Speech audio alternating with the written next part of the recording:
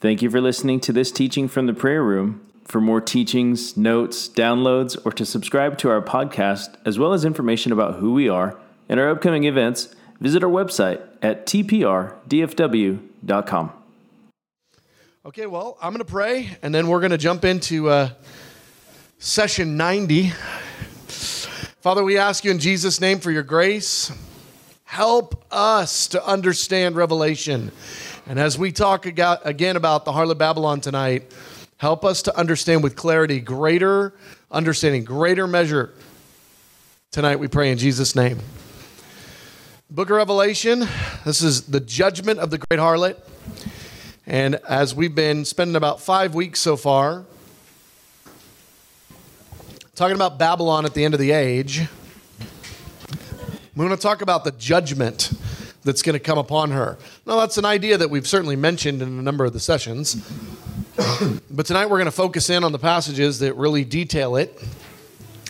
And we're going to begin with this very interesting idea of an angel specifically assigned to be the judgment angel for Babylon. Babylon's judgment angel.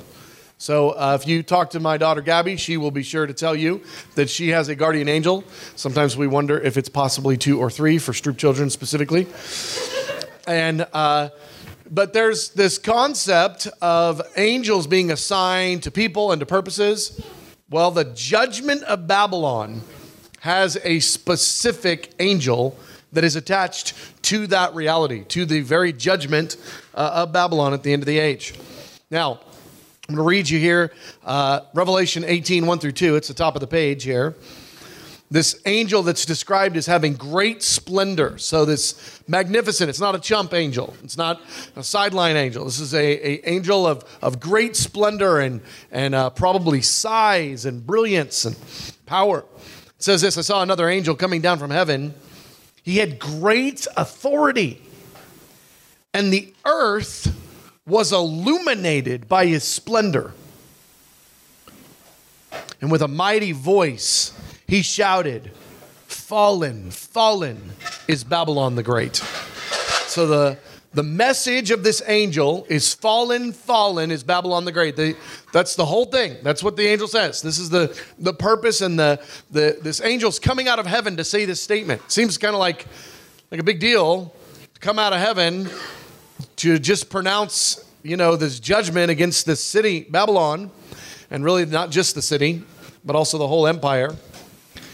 But we were told earlier in the book of Revelation, in chapter 14, when we studied the various angels that are found in the book of Revelation, we were told that there's another angel that says this exact same phrase. I don't think it's another angel. I think it's this angel saying what he says, doing what he does, holding to his purpose. That's what I think is happening back in Revelation chapter 14. But look, let's read it. A second angel. Now remember, we're in chapter 14 at this point, so we're going back several chapters. So when it says a second angel, it's not a second angel from the angel in chapter 18. It's a second angel from an angel that just said something else in chapter 14. That was the first angel. But it says this, a second angel followed and said, "Fallen, fallen is Babylon the Great." Exact same phrase with a little bit more, which made all the nations drink the maddening wine of her adulteries. So we see this same phrase, and again, I think it's reasonable that it's the same angel that is giving this proclamation about the end-time judgment of the harlot Babylon. Look in Revelation 18:21. Again, I think it's the same angel. It doesn't say that it is, but I think that what we're looking at, in my opinion, and it's okay if you think otherwise, in my opinion, what we're looking at here is various facets, aspects, and scenarios of the same angel that you could even identify as the Babylonian judgment angel. That's kind of how I'm reading this, how I'm putting this storyline together. But here we've got in Revelation 18:21, so it's a little bit later in the chapter of Revelation 18 that we read a moment ago, Fallen, Fallen, Babylon the Great. Says this, a mighty angel. Remember a minute ago, it was an angel with great authority and great splendor. A mighty angel picked up a boulder the size of a large millstone and threw it into the sea and said, with such violence, the great city of Babylon will be thrown down, never to be found again. Or, if you will, fallen is Babylon the Great. It's the same idea, the same concept. Only now you've got an angel doing a prophetic act. It's just so interesting. I mean, that an angel would do a prophetic act. We've got different prophets and, different people throughout history even that have done prophetic acts as a way to describe what's happening. If you can remember the prophet that comes up to Paul in the book of Acts, and he gets all tied up and all this, and he says, "So will it be for the one who's forgot what possession he had."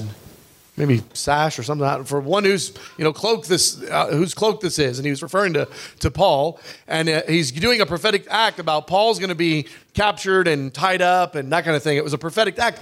An angel here in Revelation chapter 18 is doing a prophetic act. Can you just imagine this angel? Like, he's so bored, he's got nothing else to do but pick up a large millstone, throw it into the sea, and then make up a story about it. Everybody's watching this angel, and the angel's like, "Yeah, you see that rock? Booyah, rock. Well, let me tell you what that was all about. That was Babylon, boys. That's what that is. Babylon's going down, fallen.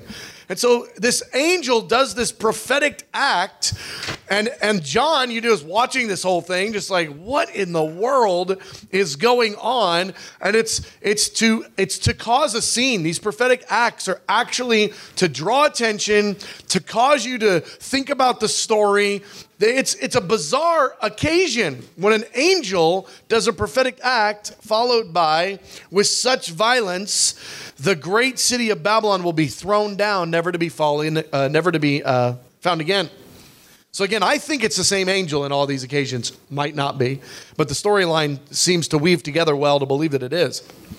Well, interestingly enough, Jeremiah had already done a similar prophetic act about Babylon at the end of the age being thrown down and never to rise again.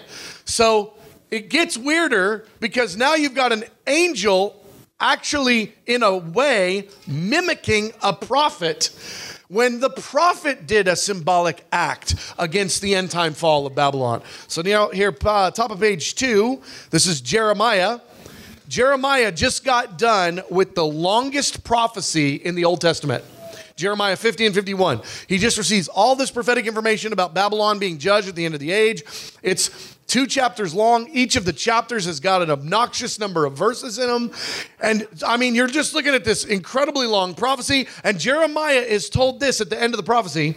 He's told this. He says, the angel says, "When you finish reading this scroll, tie a stone to it and throw it into the Euphrates. Then say, so will Babylon sink to rise no more, because of the disaster that I will bring upon her, and her people will fall." Oh my gosh. So Jeremiah has done this prophetic act, and now the angel in Revelation chapter 18 is like copying the prophet. It's just a very interesting storyline. The reason I tie in the angel copying the prophet is because we know that there's a dynamic interaction between the activity of man, according to God's purposes, and the activity of angels, the spiritual realm. There is this, when we pray, we bind and loose stuff. Well, when the prophets do prophetic acts, we're binding and loosing stuff. The reason I'm bringing that up is because it makes sense to me if it really is that there's an angel and he's like the Babylonian judgment angel.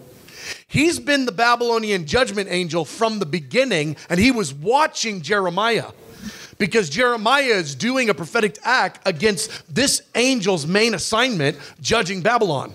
So he's paying attention to the activity of Jeremiah. Maybe he's even the one giving him the revelation in Jeremiah chapter 50 and 51. I forget what the context there is, so don't quote me on that part.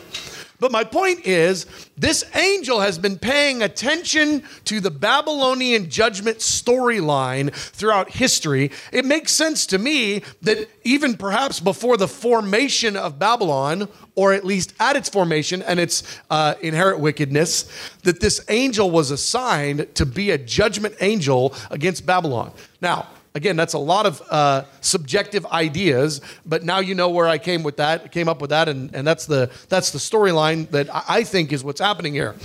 Whether it's all the same angel or it's 32 different angels, whatever the case, here's what we do know.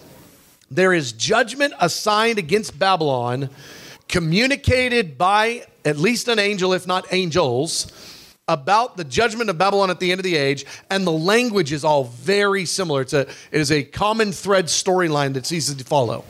Okay, well, great, she's going to be judged. What's that going to look like? So how will this happen? Top of page 2. Her destruction will come from the beast. And we remember the beast is the Antichrist, okay? Now I want to read you just kind of the storyline here. So we're doing in part 2, just to give you a little snapshot.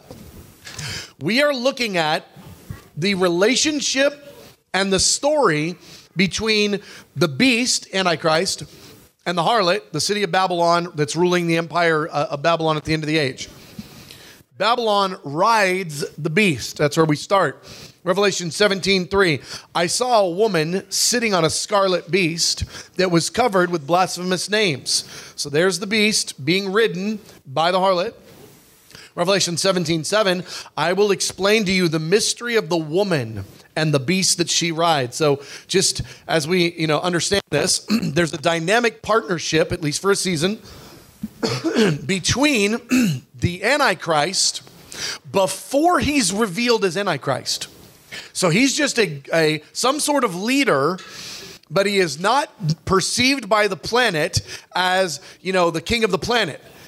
He's actually being ridden for a season of time by the harlot. So what my guess at this point is it's something like the Antichrist has some level of authority over these 10 nations we'll look at in a second, that it's kind of like he's the military arm of Babylon. Something like that. He's the police for Babylon. He's the military might of Babylon. And the harlot is riding on this beast. And this beast is accomplishing things and doing things for Babylon. And Babylon is very grateful and needs the help and the strength of this beast during that season of time. Well, it says that there's 10 nations under control of the beast. 17:16. The beast and the 10 horns you saw will hate the prostitute. They will bring her to ruin and leave her naked. They will eat her flesh and burn her with fire. We'll talk a little bit more about what's happening there, but I just want to focus on the fact that there are these 10 nations, these 10 horns that are part of the Antichrist early formation of his empire. They're his early influence, okay, is these 10 nations. It may even well be that the scenario will go like this. Babylon is on the rise. A leader rises within their midst. Someone needs to be in charge of the military strength of Babylon. This guy, the Antichrist, is given the job of, hey, why don't you be in charge of an army? In fact, have you got any influence? Yeah, I've actually got 10 nations that I've got significant influence with. Great. Gather the military might of those 10 nations, and you kind of oversee the military strength of Babylon for this upcoming season. And the Antichrist kind of winks and says, okay, sure, I'll do that for you. I'm thinking it's something like that. And I could be off, but that's kind of my guess at this point. They have one purpose as 10 nations. What is the one purpose of these 10 nations? Revelation 17:13. They have one purpose. They will give their power and authority to the beast. These 10 nations have one purpose. It's to empower the beast to do what he wants to do. Daniel 11:28. This talks a little bit about their military commitment, their prior loyalty to the beast before the end time drama hits its fullness, okay? The king of the north, that's the beast, that's the Antichrist, will return to his own country with great wealth, but his heart will be set against the holy covenant.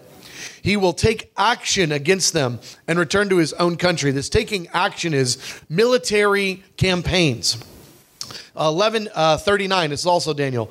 He will attack the mightiest fortress with the help of a foreign god and greatly honor those who acknowledge him. He will make them rulers over many people and will distribute the land at a price. Again, just talking about those that have been serving him, that are at his right hand, if you will, that have shown faithfulness, they've shown loyalty to him. He's going to have this commitment. So when it talks about these 10 nations that belong to him, it's not that they belong to him in a moment. They've been with him. They've been supporting him. They belong to him before they show up on the scene in this whole Babylon system thing. Top of page 3. The 10 nations suddenly turn on Babylon. All right? Look at this. The beast and the 10 horns you saw will hate the prostitute. They'll hate the harlot Babylon. They will bring her to ruin and they will leave her naked. This is such a sudden moment. You want to think about the suddenness of this because God is actually the mastermind behind all of this. It's just crazy how the Lord orchestrates these efforts. Babylon thinks that she's lured the whole world into her trap, into her net, and then suddenly God judges her with the one who she thought was most loyal to him or to her. Uses the beast, who will have been, again, some version of the arm of Babylon. You know, some version of that. Again, she's riding atop of him, meaning this beast has got something to give to Babylon. And then all of a sudden, in a moment, the beast turns on Babylon and burns her down to the ground and captures her. It's like this is a very sudden moment. The city of Babylon will be burned. I gave you a number of verses there. But it's not just the city of Babylon. The city of Babylon is the beginning point. There's really, there's going to be a scorched earth mentality everywhere that the system of Babylon doesn't comply, doesn't come into agreement with the harlot, with the Antichrist. There's going to be other cities burned. There's going to be other groups of people burned, because anywhere that there's opposition to this Antichrist takeover, there's going to be fire to follow. Okay, Babylon's unthinkable overthrow. I just want you to picture this for a second, so you can get kind of get your head into the storyline. Okay, because this is really unreasonable, unthinkable, unprecedented. Let's think about New York City, okay? Or if you want, let's go with Dubai, because that's been one that we've talked about in previous sessions. My point is I want you to think of a modern city with millions of people in it that is a well-known city in the earth, that's a celebrated city. It's an economic center, high population, great influence. I want you to think about New York City. In a moment, the entire city burned to the ground. What? That's what we're talking about. That. Babylon is not a city with 15 people. It's not some small town in Texas. Babylon is going to be a highly populated, global economic, religious, military, everything, governmental. This is going to be the global city. It is unthinkable. Think about how impossible it would be for you to imagine the entire city of New York City or all of Dubai catching fire, burned to the ground. I mean, one building, one bad guy, one terrorist, one act on one street or one city block or something. Not the entire city. The entire city, the most well-known city in the earth at that time, will be turned and burned in a moment's notice. That's crazy. And that's what's going to happen. It's going to take the attention of the entire earth when that happens. And in the midst of that, the Antichrist, who's the one responsible for burning Babylon, now completely takes over her empire. He transfers leadership from the city of Babylon to the city of Jerusalem. And he says, Yeah, that whole network, that whole system, everything you guys have had going, all the accounts, all the might, all the everything, I'm now in charge. I just burned the city. Don't test me. Don't try me. It will be such a profound, unbelievable act of aggression and might and just pomp that he was able to pull this off. The whole world will shake in their boots over the rise of Antichrist and salute him. So a significant piece of how the Antichrist rises to power isn't only that he sets himself up as God in the temple, it's that he just burned the most important city on the planet suddenly. And he was like the main guy protecting that city the day before. Okay? This is a really crazy thing. And when it burns, it will catch the attention of the whole earth. And now he will seize control of the entire Babylon network, the whole world order that has been constructed under Babylon, the whole world order that presumably he will have had some influence in forming. Remember, for a season of time, the beast is riding on top of this man, on the Antichrist and the Antichrist influence and the Antichrist system. But she doesn't know he's the Antichrist. The world doesn't know he's the Antichrist, but you better believe he knows he's the Antichrist. And he is getting his tentacles even into the formation of Babylon so that he knows exactly how to take it over. He's had some say in how it was formed. All right. Let's move here now to the last point, part 2, top of page 4. There is a really interesting unwanted surprise that the Antichrist gets in all this, okay? This is a really, really unfortunate thing that happens for him. If you're the Antichrist. Now, of course, you're not, we hope. Okay. The Antichrist is a really, really bad dude. He takes over the city of Babylon, or the empire of Babylon, and he instantly thinks, I just annexed the whole planet under my control. I now have an entire empire that is now under my control. He sees no downside to this. But here's what's interesting. The language, most of the language, not all, but most of the language that deals with God's anger against the planet isn't God's anger against Antichrist. Most of the language, not all, most of the language against that speaks of God's anger against the planet in the end times is actually his anger against Babylon and the system that was formed. Why is that a problem? The Antichrist just took over that system. He doesn't make it any better. God is actually going to judge the Antichrist for what his predecessor had created. Babylon, compromise, sins abounding. We maybe mentioned this in a previous session. Antichrist's primary objective is totalitarian control. His primary objective isn't have everybody sin as much as they want. Babylon's primary objective is this is wickedness, cause everybody to compromise, cause everybody to sin, every sin imaginable. That's what Babylon is all about. Sin, sin, sin, sin, sin. Antichrist isn't about sin, sin, sin. Antichrist is about control. So while control is really, really bad and he's the worst dude ever, actually what God is going to begin releasing judgments against is Babylon. It just so happens Antichrist is now in charge of Babylon. So it's a real shocker for the Antichrist because he just took over this entire system and sees no downside. The problem is he's got an enemy called God, and God is actually at the same moment that the Antichrist takes over Babylon, God begins to judge Babylon. And so while just a moment ago, Antichrist was coming against the city of Babylon, now God is coming against the empire of Babylon. And it just so happened it's got a new leader called A. And so now you've got the Antichrist who's leading the globe. He's really leading global Babylon. And God is now saying, you know what? Timing on that was just perfect, actually, because I needed to deal with you too. And so now I'm going to judge your entire planet system that you're in charge of. I am going to release my judgments against Babylon. It just so happens you're in charge of Babylon.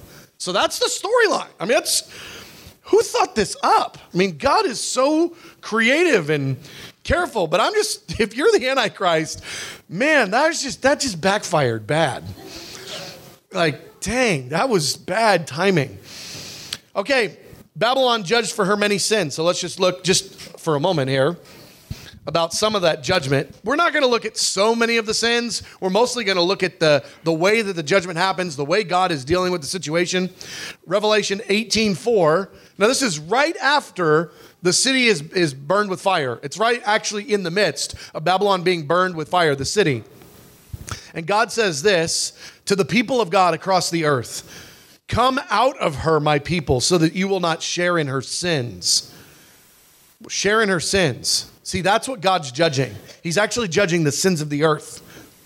So that you will not share in her sins, so that you will not receive any of her plagues. There's plagues attached to them sins. For her sins are piled up to heaven, and God has remembered her crimes. It's interesting that in Genesis, the objective of the Tower of Babel was to build a tower to heaven. And God says, you did it all right. You built it with sin. You have built up your sin upon sin upon sin. That sin has climbed all the way to heaven. You didn't build a physical tower. You built a spiritual one, and it's piled all the way up. And now I'm going to come in like a giant Jenga moment, and I'm going to knock that thing over. I am going to come in and knock that tower down. I'm going to deal with sin.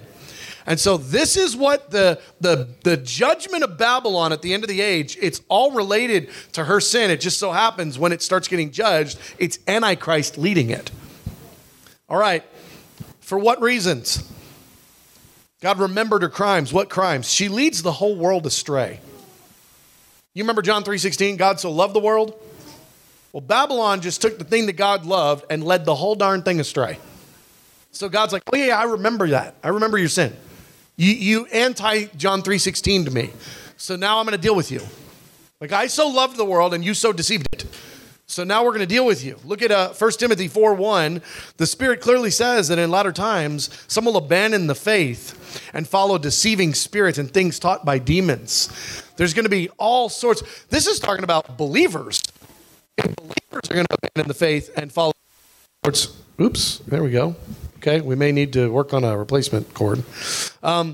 If believers are going to abandon the faith and follow deceiving spirits and things taught by demons, that will be the cultural norm for the lost people. For those that don't know the Lord, it's not going to be some will follow. It's going to be wholesale they'll follow. Oh yeah, it's going to be so deceitful. Some in the church are even going to abandon the faith and follow these teachings. Well, who is it that's teaching these things? Just some dude on the side of the street? No, it's the harlot Babylon at the end of the age.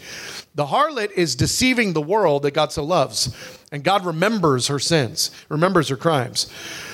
She's going to pervert global economics. I was just thinking about this, the wholesomeness, the goodness at the very foundation of business practice. God created business. The enemy has corrupted it. Business isn't bad. It's a really good thing that if back in the day, if you grow corn and your friend grows wheat, that the two of you trade. Congratulations, business. Mutually beneficial. I give you some of this, you give me some of that. I don't have enough dudes in fields to be able to have both a wheat field and a corn field. I'm so glad you've got it. Let's trade together. Hey, in fact, you really are a good cook at this. I can do some handiwork. That's business. Mutually beneficial, wholesome, right, and good. God created economics. God created business. The harlot is going to come in and completely pervert business. Completely pervert business at the end of the age. And that's going to be one of the things that she's judged for. Look at Revelation 18, verse 3. The nations have drunk the maddening wine of her adulteries. The kings of the earth committed adultery with her. And the merchants of the earth, merchants being all the economic leaders, they grew rich from her excessive luxuries. They're trading all sorts of things. They're no longer looking at, I scratch your back, you scratch mine. The entire premise of Babylon economics is all about using people for gain. That's the whole practice, the whole premise. It's not so much about equity and helping people and mutual benefits. It's all about using, extorting, exploiting, abusing. There's human trafficking in the midst of all of it. It actually talks about human trafficking as one of the mainstay components of the Babylonian economic system. Mainstay. It's a normal piece of it. Now, I just even want to talk a little side note on that. It is unthinkable that a government would operate in human trafficking as part of its economic development plan. The one government of the planet will be operating in human trafficking as one of its mainstay components for how to run the global economy. It's listed in the list of things that are traded in the Babylonian system in chapter 18 of Revelation. Human souls, it says. Humans were being traded. They are being all sorts enslaved and traded in all sorts of manner. And it's listed right there with like gold, silver, and stuff. You got your gold, you got your silver, and you got your people. And it's governmentally orchestrated. It's unthinkable that governments would be operating that way. Not only governments, the one government that's giving governance to the globe, and all the subsequent nations within it are going to be operating in human trafficking. This is going to be horrific. That is going to become part of the new foundation of this economic system at the end of the age. God created economics. God created business. It is good, it is right, it is wholesome, and it will be perverted by Babylon. And God says, I will remember your crimes. I'm going to deal with that. She will cause compromise in the nations. All the nations have drunk the maddening wine of her adulteries. Nations drinking of her harlotry, drinking of all of her. You know what that means is the whole concept of, a prostitute, harlot. The whole concept is God created that concept in the context of marriage, and it's a good thing. But you've taken it and you've perverted it. Now you've done something with it that it shouldn't have been done. That's what this concept is. So anytime you see that term, prostitute, harlotry, in the word specifically related to Babylon or another nation or to Israel, it's talking about you took the good stuff, you took the good things and you perverted them. You took the right and you turned it into wrong. So when it says this, the nations have drunk the maddening wine of her adulteries. It means they've all bought in wholesale into all the perverted ways that she's operating in. All of her compromise, every form of thing that's supposed to be good, she has turned it around for ill. People are calling that ill good, and they're calling good evil. That's what's happening in the culture, and it's all under her leadership. God says, I'm going to remember you for this. I'm going to deal with you. She's responsible for mass martyrdom. She's going to remove the threats. Anything that she perceives as a threat to her compromise, she will seek to remove. And the church will be in the crosshairs for sure. Because the church is going to go, don't call that good. That's not good. And she's going to say, I'm stronger than you. You died today. That's how this is going to go. And she's going to have great power and authority. Look what it says here. It says, Revelation 18:24, in her was found the blood of the prophets and God's holy people and of all who have been slaughtered on the earth. Babylon responsible for mass slaughterdom. Babylon, not Antichrist. That happens later. This is Babylon. And it's because of Babylonian practice. It's because of people are going to get in the way of her harlotries, and she's going to say, oh, I won't stand for that. You're going to be killed for that reason because you stood in the way. It's going to be really intense. She leads the world from a place of unprecedented pride. The language that Babylon uses of herself, we see multiple times in the scriptures, is I sit enthroned as a queen. I am not a widow, and I will never mourn. That's a person who feels secure, who is convinced that her self-sufficiency is that she's untouchable. So it's all the more unthinkable when she winds up judged and dealt with in a day that would happen just so quickly. She also operates her network through witchcraft. I don't have time to go into that right now, but one of the ways that she's going to operate, and there's going to actually be demonic anointing resting on it, is there's going to be an undercurrent of witchcraft that's going to be running the Babylonian system kind of behind the scenes. I don't know how much of it will be overt. I'm sure some of it will be detectable, but there's going to be a strong sense. I mean, to the point where there's probably never been any government in human history that had this much witchcraft backing it, supporting it, strengthening it, and empowering it. Witchcraft will be a significant component of the Babylonian Empire. I just can't help myself. We're headed into this. This is your future. You are going to be the people that witness this happen.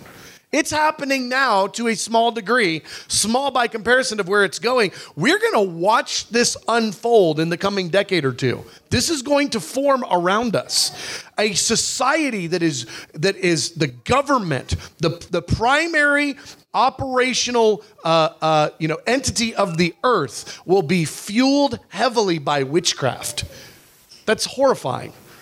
This is what's coming. The judgment of God is poured out. I'm going to go pretty quickly through this just so that we can break into discussion groups. God is going to confront wickedness. Look at this, top of page 6. You said, I will live forever, the eternal queen, but you did not consider these things or reflect on what might happen. Now then, listen, you wanton creature, lounging in your security and saying to yourself, I am, and there's none besides me. I'll never be a widow or suffer the loss of children. Both of these will overtake you in a moment, in a single day, loss of children and widowhood. Revelation 18:7 says similarly, give her as much torment and grief as the glory and luxury she gave herself. This is God confronting the wickedness. He's absolutely going to deal with it. Dealing back with her double what she's done to others. I gave you a couple verses there where the focal point is this wanton creature, this harlot system will have created and perpetuated sin across the whole earth. And God says, you know what?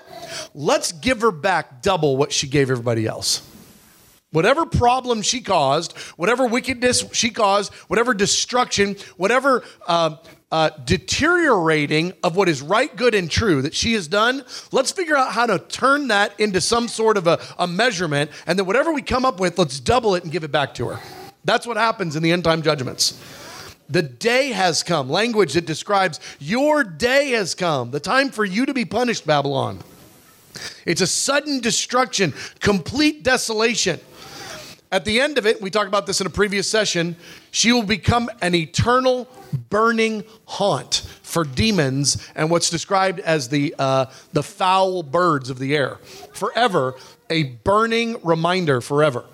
So this is the judgment of Babylon, and why? It's because of her sin. But remember, by the time this judgment starts to unpack, it's Antichrist in charge of the former Babylonian network, which he actually was part of forming, at least at some level. Okay, let's break into groups. Luke, how many groups we got tonight?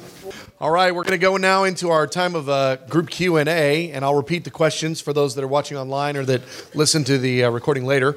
So let's go ahead and start over here. Luke Cooper. Okay, so Revelation 14:8 says, fallen is Babylon the Great, which made all the nations drink the maddening wine of her adultery. So what is that maddening wine?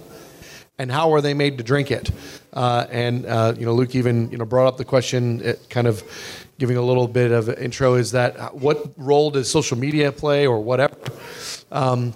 So the substance of who she is all the long list of sins that we see in Revelation chapter 18 and elsewhere, but the maddening wine that others are made to drink is the way that she is marketing, the way that she is getting people involved in this. The concept of intoxicated is that you've drunk so much of it that now, you've lost your sober thinking, that kind of idea.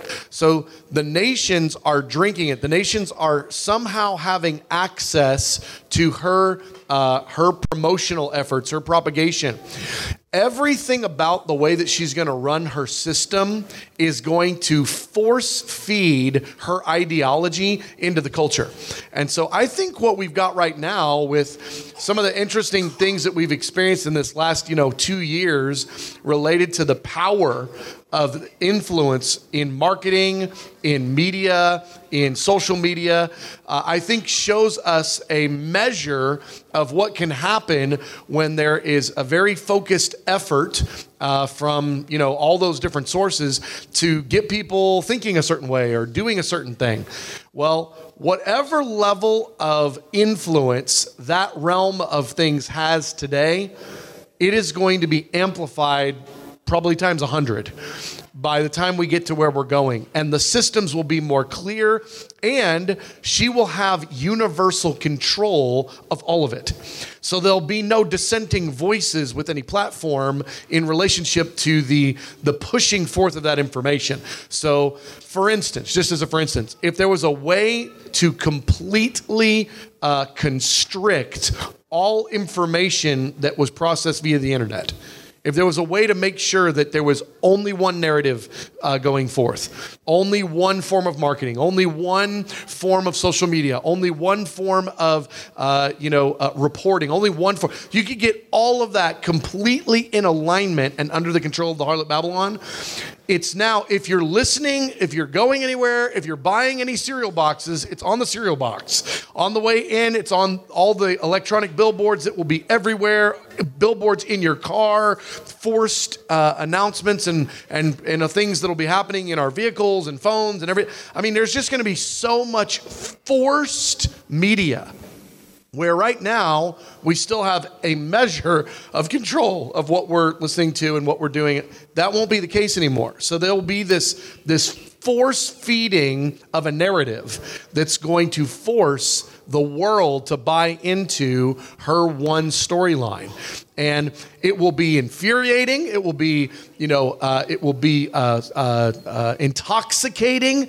It's something interesting. I've always found this to be odd, but I can remember as a lost person being fueled by hate in a way that I felt power on feeling those hateful things, thoughts, whatever. There's power. There was anointing resting on it. I didn't know the anointing was demonic, but there's something about that. So as this infuriating message, as this amplification of let's stand against everyone that stands against us, anybody that stands in the way of progress needs to be ABC. All of that is going to be this maddening, intoxicating, indoctrinating, deceitful messaging that will be universally controlled and pushed through everything.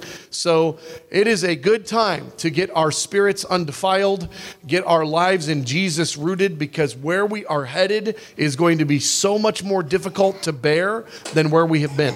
Great question. All right, Luke Frenberg. Yeah, okay, so point that we already covered just a little bit, but if there's anything more on the difference between the primary objectives of the harlot Babylon system and the primary objectives of the Antichrist and his system. So we know that the Antichrist is a person and the harlot is a system. But a system doesn't run without people. So at the top of the harlot Babylon, there's going to be a council of people. Is that 10 or, 1,000?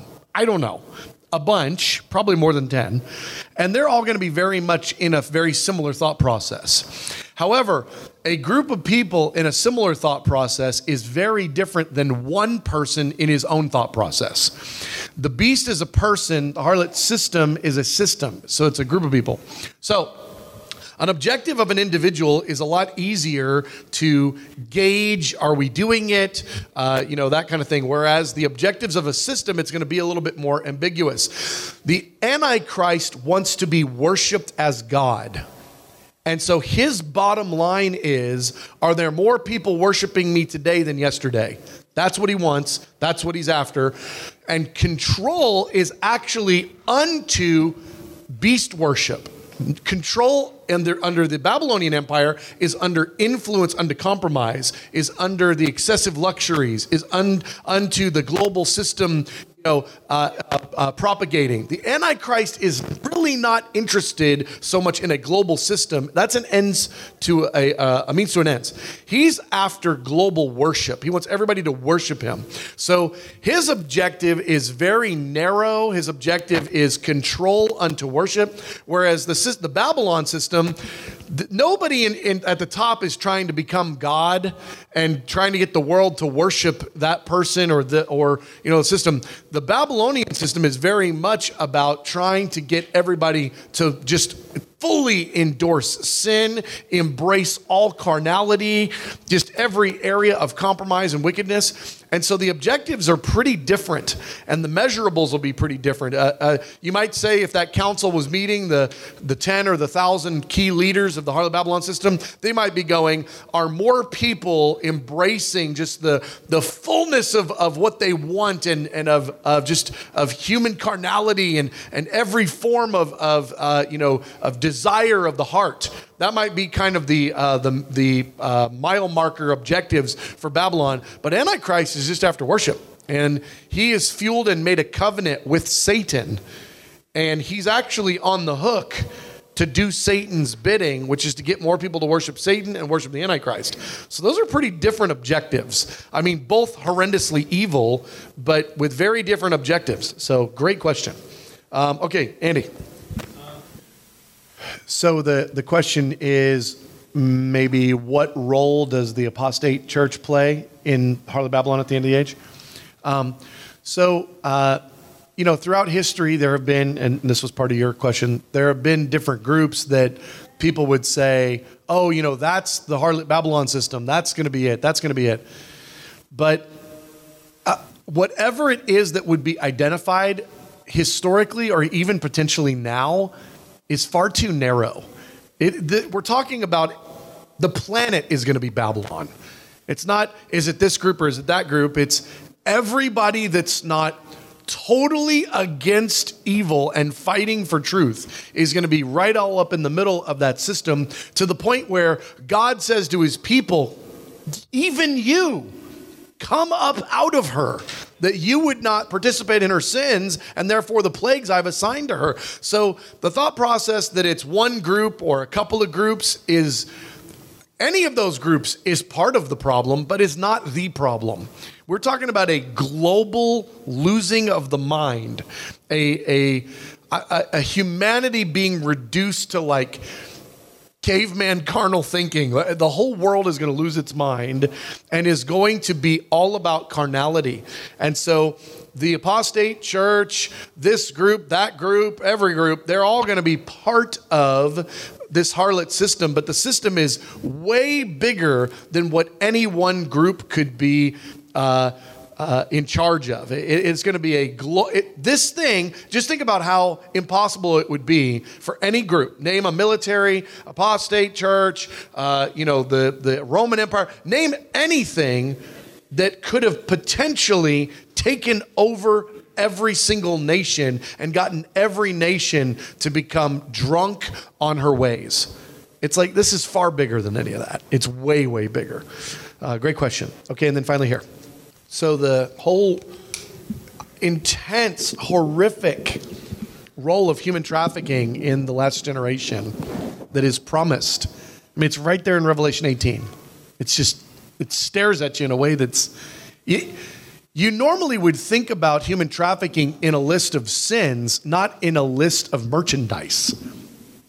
You wouldn't think of humans in a list of things you can buy.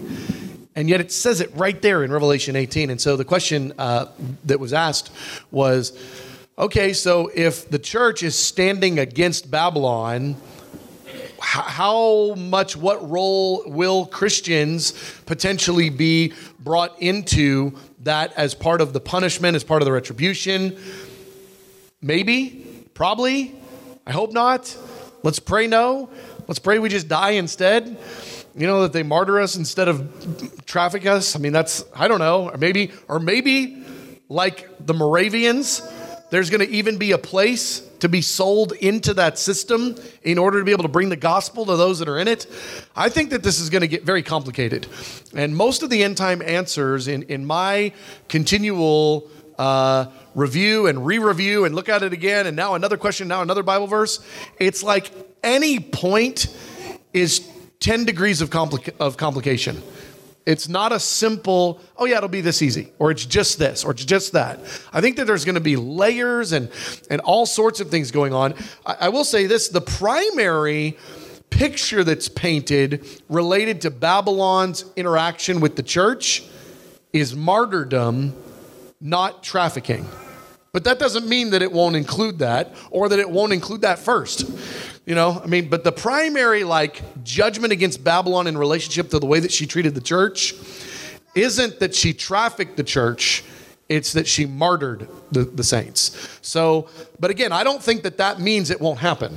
I think that it's just, when we're looking at what is the primary, it's going to be, off with their head, as opposed to, the thought process of trafficking as the default. But remember, we're talking about a global system that's made up of evil people that are trying to make money and do evil things.